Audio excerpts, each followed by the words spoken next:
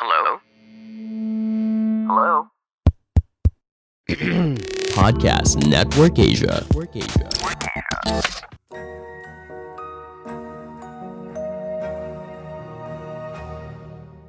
This episode is brought to you by Ogawa Philippines, the leading retail brand of health and wellness equipment. After a long, tiring ride, you deserve the best comfort. Mga ka-rider, invest in wellness. Check out their promos at Ogawa Philippines Facebook page and shop online at ogawaworld.net.ph. Thank you, Ogawa, for supporting Tunay na Rider. Hi, Iba here, and this is a TNR disclaimer for episode 99, our first disclaimer. Motorcycle technology flops throughout history. Jolly? And speaking of technology, ito yung aming 19th episode. So sumusubok kami ng something na bago. Ito yung aming first ever 360 degrees na live stream. In person pa. Tapos ironically, naging technological flop din itong aming 19th episode. And to add chaos to this episode, late na nga, nagdala pa ng bisita. Sorry everyone, tao lang. Let's proceed to the show.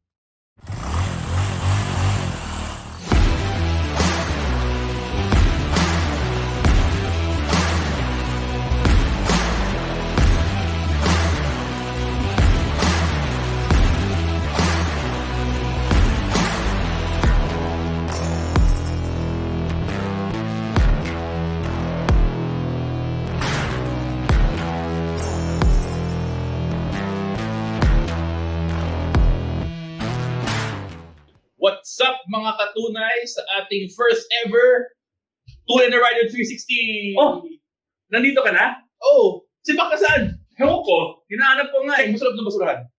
What's up mga katunay? How do you like the format? Yun.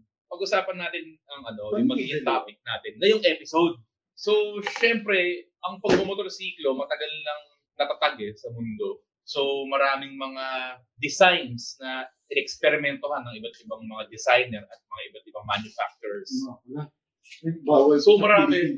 Uy, bawal yan. Yun. Live na. Oo, live. Mark dito. Ng mga pulis. Uhuli tayo ng Metrocom. Dyan. Yun. Yung gusto pumunta rito. Pumunta kayo dito. Tapos party na rin tayo. Oh, Lico, dito ka na. Eko, punta ka dito. Okay. Start mo na, Johnny. Show mo to eh. Show mo to eh. Show ko ba to? Welcome to Tunay na Jolly. Hindi, yung usapan natin kanina, yung ang dami nang nangyari sa mundo ng pagmumotorsiklo na ilang daang taon, hindi naman daang, umabot na ng at least 100 years ang motorcycling. So yung mga designs, yung mga manufacturers, kung ano-ano na yung mga nagawa nila throughout these years. So maraming mga kakaibang technology at saka mga design factors na nagawa na nila dati na sumablay. Yun ang pag-uusapan natin ngayon. Ano yung mga iba't ibang motorcycle techs na to na dati mo matatagpuan na wala na ngayon sa mga modern motorcycles. Isa sa mga, nung ginagawa ko yung katali ni Raymond, isa sa mga nakita ko talagang kakaibang technology ginamit. Isa yung mga di ba, ang problema lagi sa mga motorsiklo yung mga nagda-dive yung forks, di ba, pag nagpipreno ka. So, syempre, nung mga motorsiklo, nung bumibigat na at tumutulin, palala ng palala yung mga brake diving na to. So, Ang hirap pala pag 360.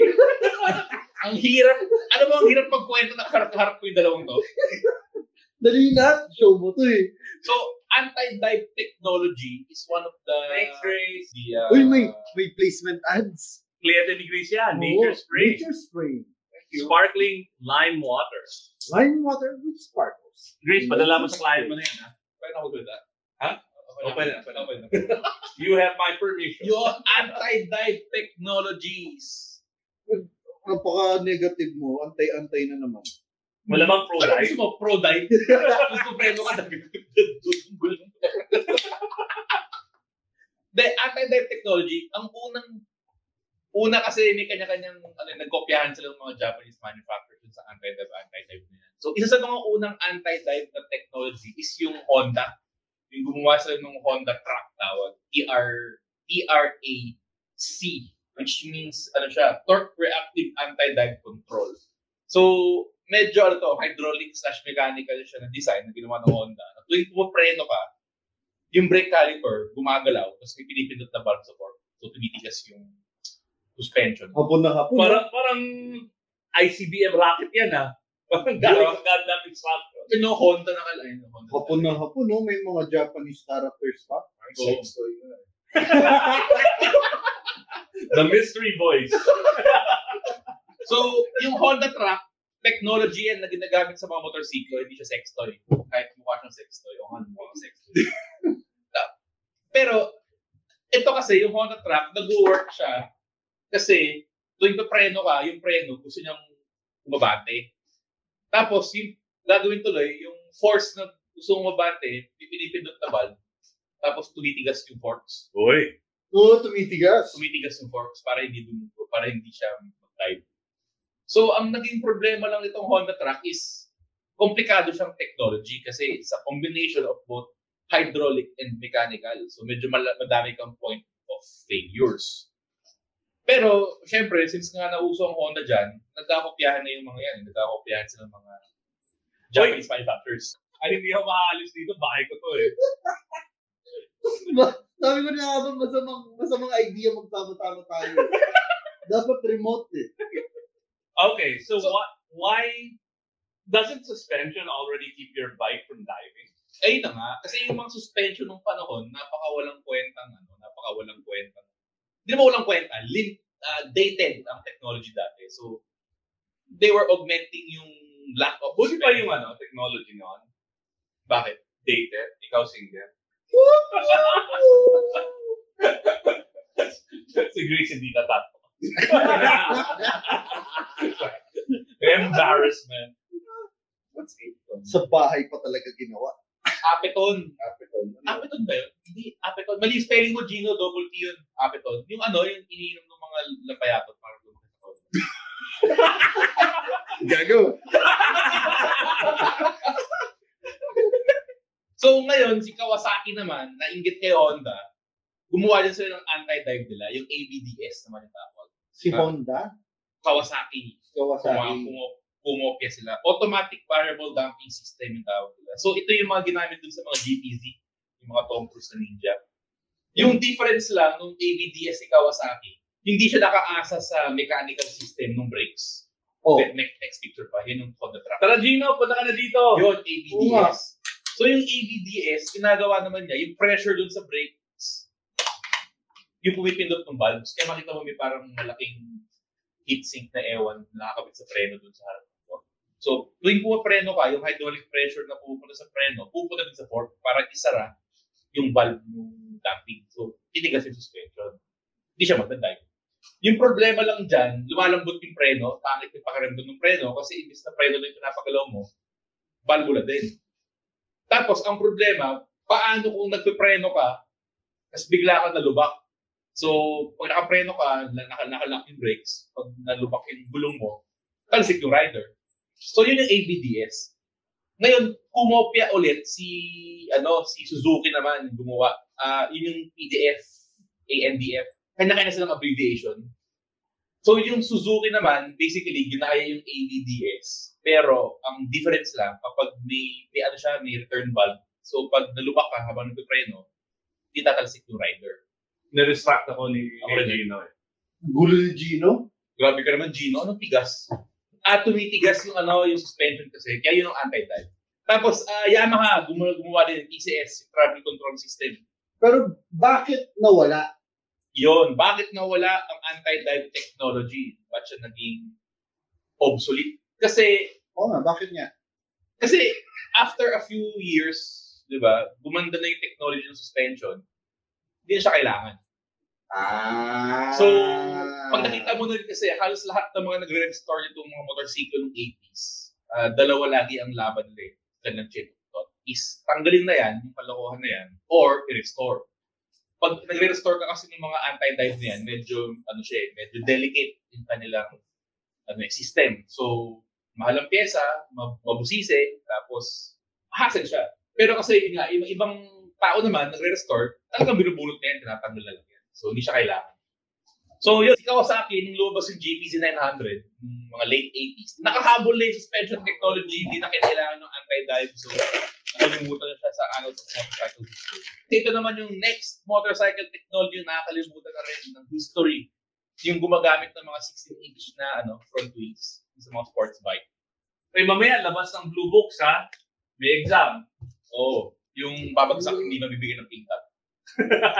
So yun, 16-inch na gulong, nauso siya nung mga early 80s. Halos lahat ng mga sports bike nung panahon na yun, within that really very narrow time gap, nag-16-inch na front wheel. Gusto nila yung 16-inch na gulong kasi mas maliit yung gulong, mga rotational masses, mas mababa, mas maganda yung handling. Yung naging problema nila, masyadong malikot yung motor, so handling at the cost of stability. So, isa sa mga sikat na bikes ito is yung GSX ng Suzuki na yung 750EF. Tsaka yung Honda Fireblade, yung unang Fireblade na 900. Gumagamit siya ng 16-inch na front wheel. So, ang nangyari dito, actually sa Honda naman, they had success Talagang nakuha ng Honda yung timpla. Pero ang problema kasi, size ng gulong yan na ginawa ng within a 2-year time period na hindi naman standard before and after.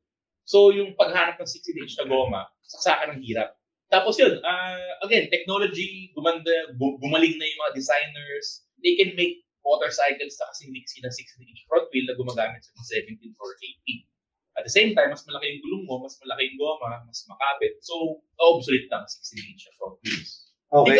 Ikaw ba, nakagamit ba kayo ng 16-inch front wheel ng motorsiklo? Every time I put air on the tires, I have no freaking idea. Every time I buy a tire, I'm just like, ano yung tire chan? I have to Google it. So I'm through with it. Yeah. Sa XADV ko, ano yung gulong nun? 17? 17 ba yun? Ang laki ng parang scooter, di ba? Ayun, so, yun, 16-inch gulong. Are there any modern bikes that have 16-wheel tires? Wala. Scooters, kung sakali. Pero iba ang ng scooters Iba. Lapad Kabayo. Sabi ko sa'yo, huwag mo nasali yan Next. Ito, 90s naman to mga early 90s to late 80s. Nagkaroon din ng Turbo, astig yun Oo, nauso yung mga kapot at tuturbuhan. Nauso yung mga turbocharged na ng mga turbo broiler. 80s ba turbo broiler? Pati si Joey De Leon, meron yan, yung Turbo Rats. Hindi ko alam kung yung Pelikula. Oh, Mga daga na nakaturbo. Turbo Rats. Turbo rats? So yun, on paper, okay naman in terms of performance. Kasi putting a turbo on an engine really makes it faster. Yung problema lang, lahat ng mga nilabas na turbocharged motorcycles ng mga Japanese manufacturers, naging commercial failure talaga kaya continue. So, Question, why does a turbo, and maybe Mark can chime in, why does a turbo work on a car? Because they still have turbos in cars, right? Meron. But why won't it work on a motorcycle? Nag-work naman. Okay. Yung problema lang, ang motorsiklo kasi napaka-rudimentarily basic ng mechanical design. Pag nag-turbocharge ka, kumukomplikado. So, It has nothing to do with power delivery. It has nothing to do like parang biglang, whoa, turbo, parang nitros. Parang nitro. Hindi naman ganun kabastos yung turbo. Yung nagiging problema lang nila is mga reliability and heat issues. Kaya nag-flop yung mga turbo. At saka, Which is why they ended up using the technology to cook chicken. Yes. Yung turbo dito, context ng force impact. And ngayon, just so that people know how smart I am, that is the same technology that's being used. So turbo technology is being used for air fryers. O nga, kung tutusin mo, ang mga air fryer parang scaled down version. Yung mga Honda kasi na CX to begin with, mga medyo questionable reliability din ng mga CX bikes. So siya pa yung pinili nilang i-turbocharge. Kaya medyo nahirapan sila dun sa naging problema sila dun sa CX 500 Turbo. At saka kasi tinuturbocharge sila, mga maliliit na displacement. So may Honda CX 650, CX 700, turbocharge yung 500. So nangyari tuloy, yung performance difference sila ng CX 500 turbocharged, halos kapareho lang ng CX na 750. So, ba't pa ako magpapakahirap mag-maintain ng 750 ka na lang. Ayun na nga. Pero duda ko dyan, lalo na itong si Honda, nagtitipid yan sa production cost, kaya tinanggal na lang yun. Turbo. Mas malaki kikitaan nila pag walang turbo-turbo na yan. Ito, si Yamaha, naglabas din sila nito, yung Yamaha Seca. Naglabas ng version na turbocharge. Tapos yung tinurbo nila, 750 na inline 4. Meron din Seca na 900 na naturally aspirated na carbureted.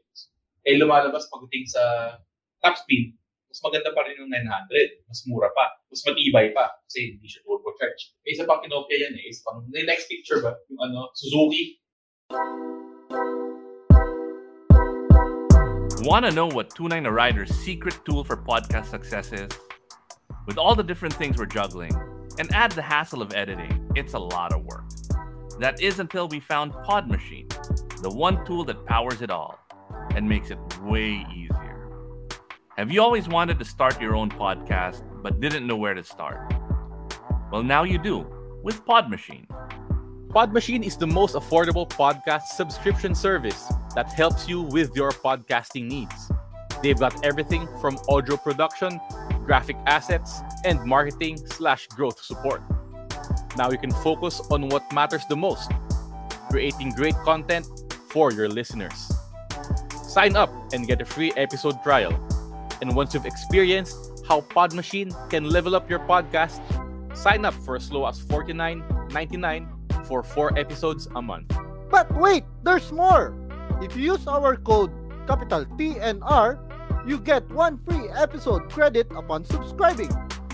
What else are you waiting for? It doesn't matter if it is just a hobby or something bigger. Pod Machine has got your back every step of the way. Head over to podmachine.com right now and sign up.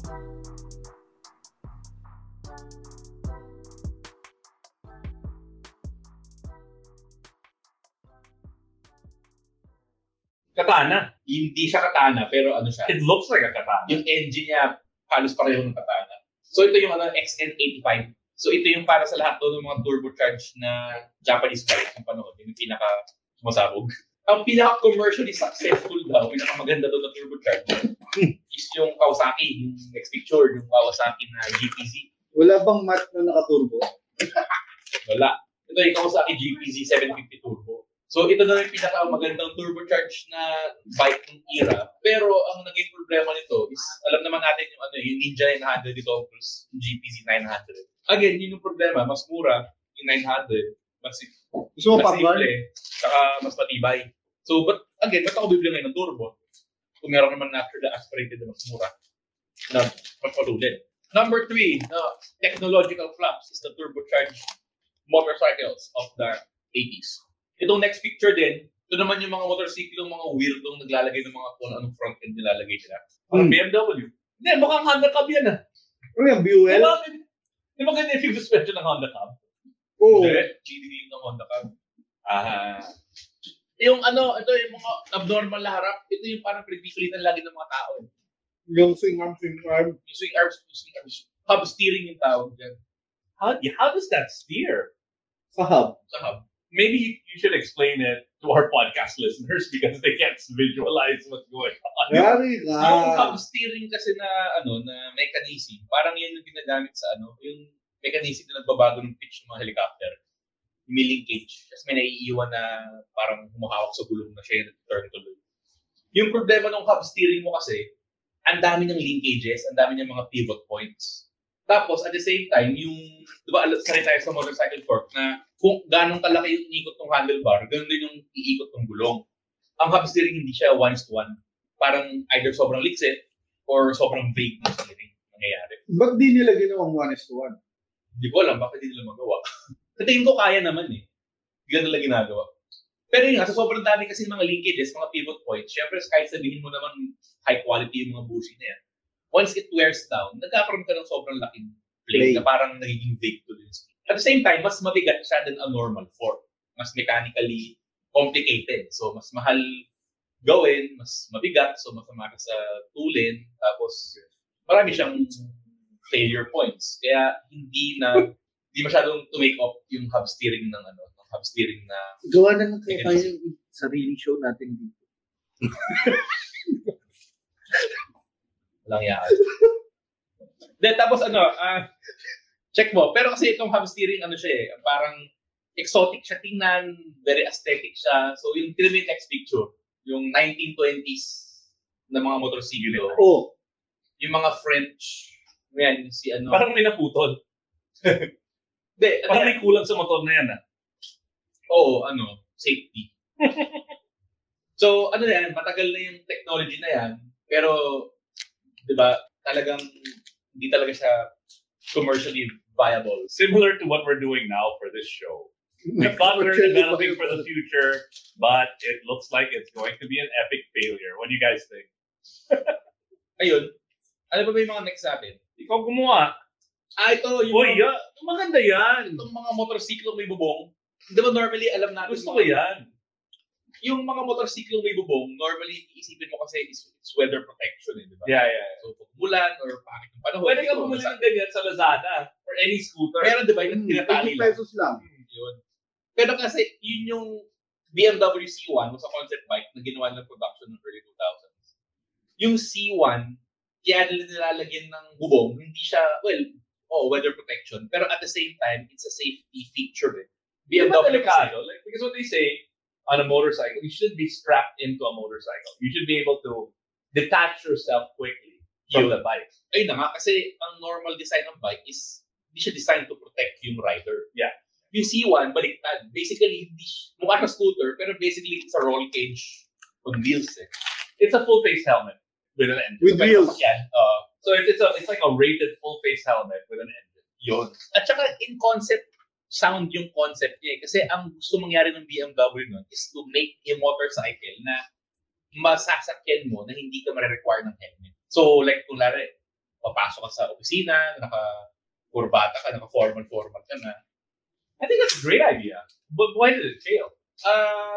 BMW succeeded naman in terms of their goal na makagawa ng motorsiklo. Na ano siya na-exempt yung bike na to sa Europe. Na pag naka-C1 ka, hindi mo na kailangan mag-helmet. Kasi nga, Mag-popcorn ka. kasi nga, meron siyang roll cage, meron siyang harness. Tapos, through testing, pag nababangga yung motor or sumasempla, hindi nasasaktan yung napoprotect yung rider talaga. Ang problema lang, any place outside of Europe, like US or Asia or kung saan man, diba? So the technology didn't fail. It was regulations that weren't able to catch up to a new technology. Oo. Kasi yun yung selling point niya. Kaya siya mahal Kasi at the same time, scooter yun Kung normal average Joe ka na bibili ka ng Honda Click or kalahating bilyon na ganyan. Yeah. So, But still, I think that's a brilliant idea. At saka, What's happening, Mark Macaulay? The C1 was really popular when he was a kid. lumaki ka sa Europe Oy, alam mo po kung ano yung isa pang great idea? Itong sparkling water by Nature Spring with lime flavor. It's very good for your health. Oh, yun. Narinig mo yan, Nature Spring, ha? Hindi kami sponsored, pero... Alam mo kung saan masarap panulak yung Nature Spring niya? Wala na naman. Sa Kintat. Hindi ka tayo sponsored. Ako di ko naman kailangan yan Ba't ba, gusto mo magkikikenta? Para masaya. Para sa happy alone time ni Johnny. Happy alone, di ba? Ganun yung motto mo, single life. Hindi ayoko na naman komplikasyon sa buhay. Next. Ito, maganda to. Very... Pula. Maganda. Oo, Honda to. Ito kasi yun. Ano yan? Grand Prix racing noong early 2000s, mga late 90s. Grand Prix? Grand Prix. Ano yan? Eventually, Grand Prix racing yun yung naging MotoGP ngayon. Very strict ang mga rules yun, di ba? So, ilang cylinders, gano'ng katulid yung bike. So, nakalimit sila na hanggang 4 cylinders lang daw ang pwede sa isang motorsiklo. Okay. Ang Honda nun, medyo competitive. So, naghanap sila ng kakaibang way to circumvent that rule. Ngayon, ito yung naging resulta ng kanilang pag-think outside the box. Alam mo, uso ganyan ulit. Yung mga Ganyan klaseng forma na motor. That's the Doja Cat, Nicki Minaj type of bike. Skinny up front, fat in the back. Sick! So, mukhang normal na motorsiklo tong Honda NR750. Pero next picture, tignan natin yung kakaiba sa makina niya. Ano yung oval pistons na sinasabi ni Gilbert? Yan. O yan. Ayun, galing ni Gilbert So, ang ginawa ng Honda, Teka yung popcorn, balik mo. Huwag mo buhin. para makaisa yung Honda, basically, gumawa sila ng 8-cylinder na makina. Pero 4 lang yung actual bores na ginamit. So, ginawa nila yung oval piston, ang tumbas na, 2 piston. So, 4 na ganyan na naka-V configure, V4 na configuration. Yun yung yun yung naging nung NR. pinayagan ng regulating body. Oo, nakapasok yan. At the same time, di ba para may rules sa MotoGP na para makasali ang isang motorsiklo, kailangan production bike siya. By production, naka-define as at least nakagawa ka ng 250 units. So, 250 units ang ginawang NR750, which is yung mismong displacement na ginamit sa MotoGP bike ng Honda. Tapos naglabas din ng NR500. Tapos ano siya, yung kakaiba sa kanya, di ba, normally ang piston mo, bilog. Ito, piston ito, oval. Tapos yung pagka-oval niya, hindi siya yung like, parang circular yung dalawang kanto, tapos flat edges yung sides. Hindi talagang ecliptoid talaga siya na oval. Stupid question. Why is a piston round? Why is that the default? I mean, obviously it's for more efficient, but why? Is it the rigidity? Is it ang bilog kasi na nakukubra tayo sa mga yung theory. Hindi, kasi ang bilog kasi, ang circle. Because you're saying that this is like an innovation, but why is round the way to go? Kasi pag, di ba, ang kaya ka nga may combustion chamber kasi inaano mo eh. Combustion chamber. Kinukulog mo yung expansion eh. Ang expansion. Okay, yeah, so you're capturing the, and then pero ang pagkalat ng ang expansion, parang bubbles, di ba? Pag nag-blow ka ng bubbles, bilog siya. By nature, yun ang direction. So the gas, when it expands, it's in a sphere. Oo, pabilog. So parang sakto, so pabilog ka rin. And then the chamber is also round and it directs it down. At saka, ang circle kasi, nakukuha mo yung equal yung pressure sa buong cross-section niya. Okay. So structurally, it's better. It works around the nature of the gas expanding. Parang same thinking no kung bakit bilog ang lata hindi square. Hindi bakit spam? Lata ng tubig kasi mga compressed. Yung spam hindi compressed. Kompresyon. Well, technically, oo. Pero hindi tulad ng carbonated. Kung may sa lata. Mas maganda mo yung lata. Hindi ko tibay siya. Ito fake news mo. Pero yung kakaiba lang yung ng Honda. Kasi first oval, parang sinong loko-loko mag-iisip nun, di ba? Kung nanainit yung bilog na piston. Si Honda. Tapos yun, so lumalabas, ang isang piston, dalaway sa gunya, tapos apat, tapos dalaway spark plug. So, ito naman next picture. Yung yata yun layout naman. Hindi na pala. Ano sinasabi ni Mike Pamintuan? Homologation, yun yung para maging production bike, consider as a commercial production bike siya. May limited numbers of yung 250. So, yun yung one of the more weird na makinang ginawa. Pero ito Suzuki naman, medyo nag-innovate din sila. Nilabas yung RE5. Nagano si JLN. So, yung Suzuki ganyan yung tricycle dito sa Toda namin Actually, malamang isa yung tao nag-design. Suzuki RE5, yun yung nilabas ng Suzuki na motorsiklo na gumagamit ng rotary engine. Kasi yung mga 80s nung panahon na nilabas yung RE5, dyan yung yung nauso yung paggamit ng rotary engine. Yung Mazda naglabas ng mga RX series na kotse, gano'n. Tapos, I know what a rotary shifter is. What's a rotary engine? Rotary engine yung yung piston niya ibis na bilog na piston, mukha siyang Dorito. Triangle siya. So it's another weird size piston, weirdly shaped piston. Oo, pero ibis na ang rotary mo kasi piston, gumagawin yung piston. Ano? Gumagawin mo. Okay. Yung rotary, triangle siya. Triangle siya, di ba? Tapos, intake, exhaust, combustion. Nagro-rotate. Umiikot siya na mabilis. Yung triangle yun. If you say so. Basta ka isipin, pero... Hindi ko, Hindi, kasi yung Wankel tawag, kasi German na engineer, nung panahon ng mga Nazi, si Wankel, isa siyang engineer. Nagawa yung Wankel engine, which is yung rotary engine. Tapos, wala talagang, parang sumisingaw siya, kumakain ng mga piston seals, gano'n.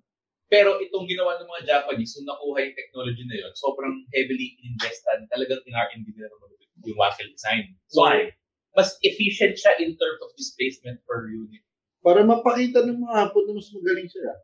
Kaya talagang pinaghirapan talagang tagal nila in-R&D yung Wankel. Nahirapan sila talaga. So the rotary engine is used in other things, I assume. Like, they didn't just pull it out of nowhere. Where is it used and where is it practical? Sa sikat yung mga rotary engine sa mga RX, RX-7, RX-8, yung mga ganung kotse. Pero kasi, yung kahit sa motor na to, yung RE5, ang dami nilang naging problema, mahal, mabigat, pero matulin. Same, tas yun, reliability issues, kasi talagang sakit ng rotary engine yung apex system. Parang yun yung piston ring nila. Ano? Sino mo, ito yung rotary end. Di ba yung piston? Apex seals. Apex seal. Kasi di ba sa triangle mo, bawat kanto, apex sound doon. Doon yung parang seal niya na parang bakal. Parang gumagano yung rotary engine. Yun ang weak spot. Okay. Tapos at the same time, ang piston nalalangisan yung ilalim. Kasi pag bumababa siya, yung piston langisan tumataas. Ang rotary wala. So ang rotary engine, usually hinahaluan ng tutik or may oil siya na injector. Parang two-stroke. Parang siya two-stroke. Actually, kaya siya efficient yung rotary engine kasi una, umiikot ka, walang reciprocating mass. Wala siyang reciprocating mass. Tapos, two-stroke lang talaga siya. Higop combust exhaust. Gigil na talaga siya. So, lumalabas, like yung yung mga RX-7 nung panahon, alam ko parang 1.1cc lang yun in terms of displacement. Talaga? Pero matulid siya talagang lumalabas sa makalabit na yung mga chigar.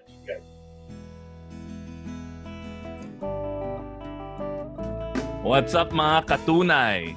Alam mo, naglo-long ride ka or kahit scooter ride sa traffic, minsan ako, sumasakit talaga yung likod ko. Nagkakaroon ako ng mga bukol, mga lamig.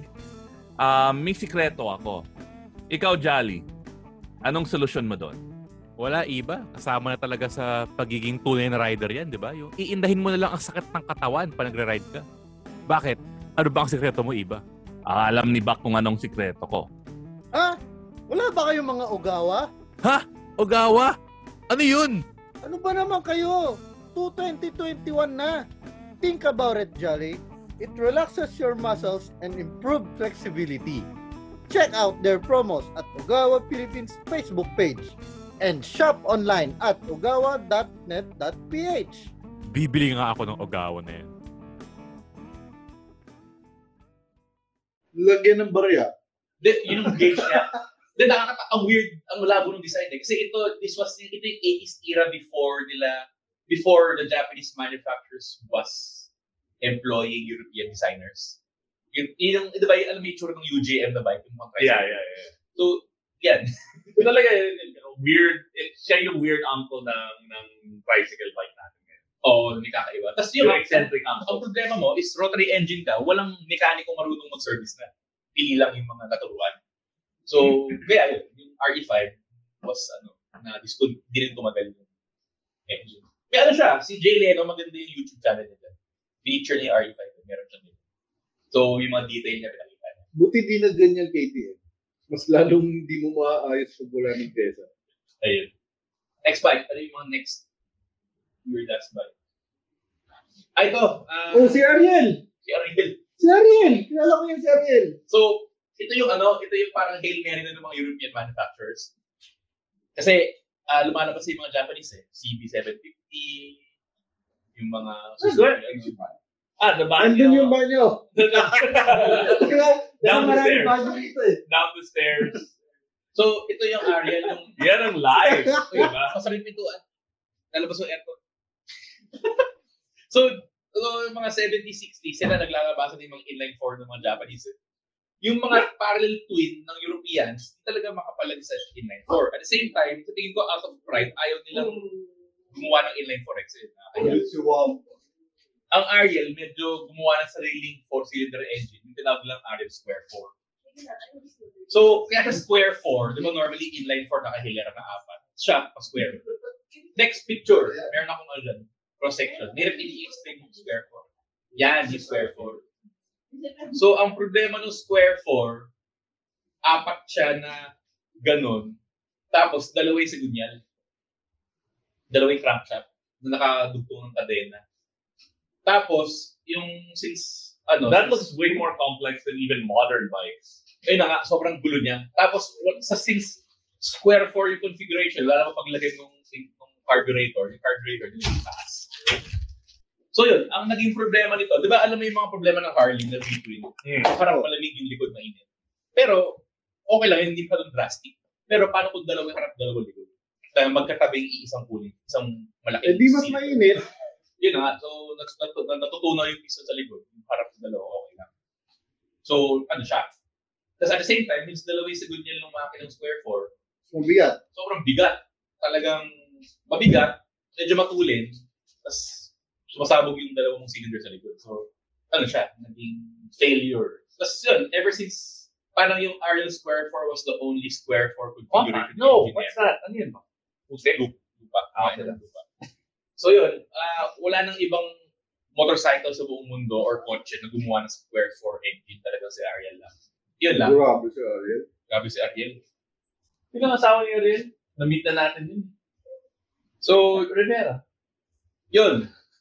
Doon na nagtatapos ang aking presentation. Yun na yun. Yun na yun. Tapos na ako, guys. Jolly, ito bagay sa iyo to. Issue na may ano. Yan ang gift natin kay Jolly sa birthday niya. Oo. King Tan yan at saka Jennifer. King Tat at saka Kleenex. Na frozen na. Specifically frozen daw dapat. All right, so a couple of things. This is a new thing we're trying out for season 4. The cool thing about what we're doing is we're using a 360 camera. We're still trying to figure out the audio, so please tell us what you think of the audio, because this will allow us to do our show anywhere. Remotely. Remote. Vince, we'd love to do it in your showroom. Moto Cinema. Yung mga hipster places kung saan tumatambay si Jolly, yung mga Deja Brew, and anong gusto mo? Ciclo? Saan ba yung mga pinupuntahan mo, Jolly? Yung mga DGR places? Mga dating ayaw mo. Oo. Ano yun yung may kinikwento to dun sa Mandaluyong tinatambayan ni Jay? Oo. Yung Pagurista daw. Oo. Yun. Pagurista, oo. So we'll do it there. Pero kaibigan ko yun. I like Capitalista. I Oo never nga, said I sarap did. ng kape dun. They've got awesome baristas. Kung Pero nagkape tayo dun tayo, di Johnny ba? was talking about the crowd. Hindi ka. Yung mga taong Eh, mga kaibigan ko yun. Yes. So guys, pag pumunta ako next, sa Sabado pa rin nandun ako. Pag di ako nakauwi ng buhay ng Sabado, pag sabi kay Iba tsaka kay Baklan. Hindi naman siguro Diba? ng mga tao. we say good things. Hindi naman Those are siguro. good people. I mean, I'm pretty sure if you said bad things about them, they wouldn't do it. They turn the other cheek. You're welcome ka pa nila dun. Siya lang ako. All right. So we're going to be doing this. What do you guys think? Please comment. And we're going to take a break next week. Because this is our 99th episode. 99th episode to? Yep, it doesn't seem like it because we are so bad at it. So we're gonna do this a week from now. What date? I don't even know that date. What date is next Thursday? June 2. June 2. We're gonna have our 100th episode at Deja Brew. Drop by. It's gonna be our 100th episode. It's gonna be awesome. We're gonna do it live. Ano yun Tulay na Rider Grand EV. And yeah, that's our show. See you on June 2. Well, we'll be there earlier, right? So we'll be there around 6:30 p.m. The show goes live at 8 p.m. May meet and greet mo na bago mo. May meet and greet. Jolly, pagawa mo na yung stickers. Make a ton of the stickers. We're gonna have a lot of cool stuff. Vince, baka you can support. And yeah, we'll see you on June 2 at Deja Brew and online.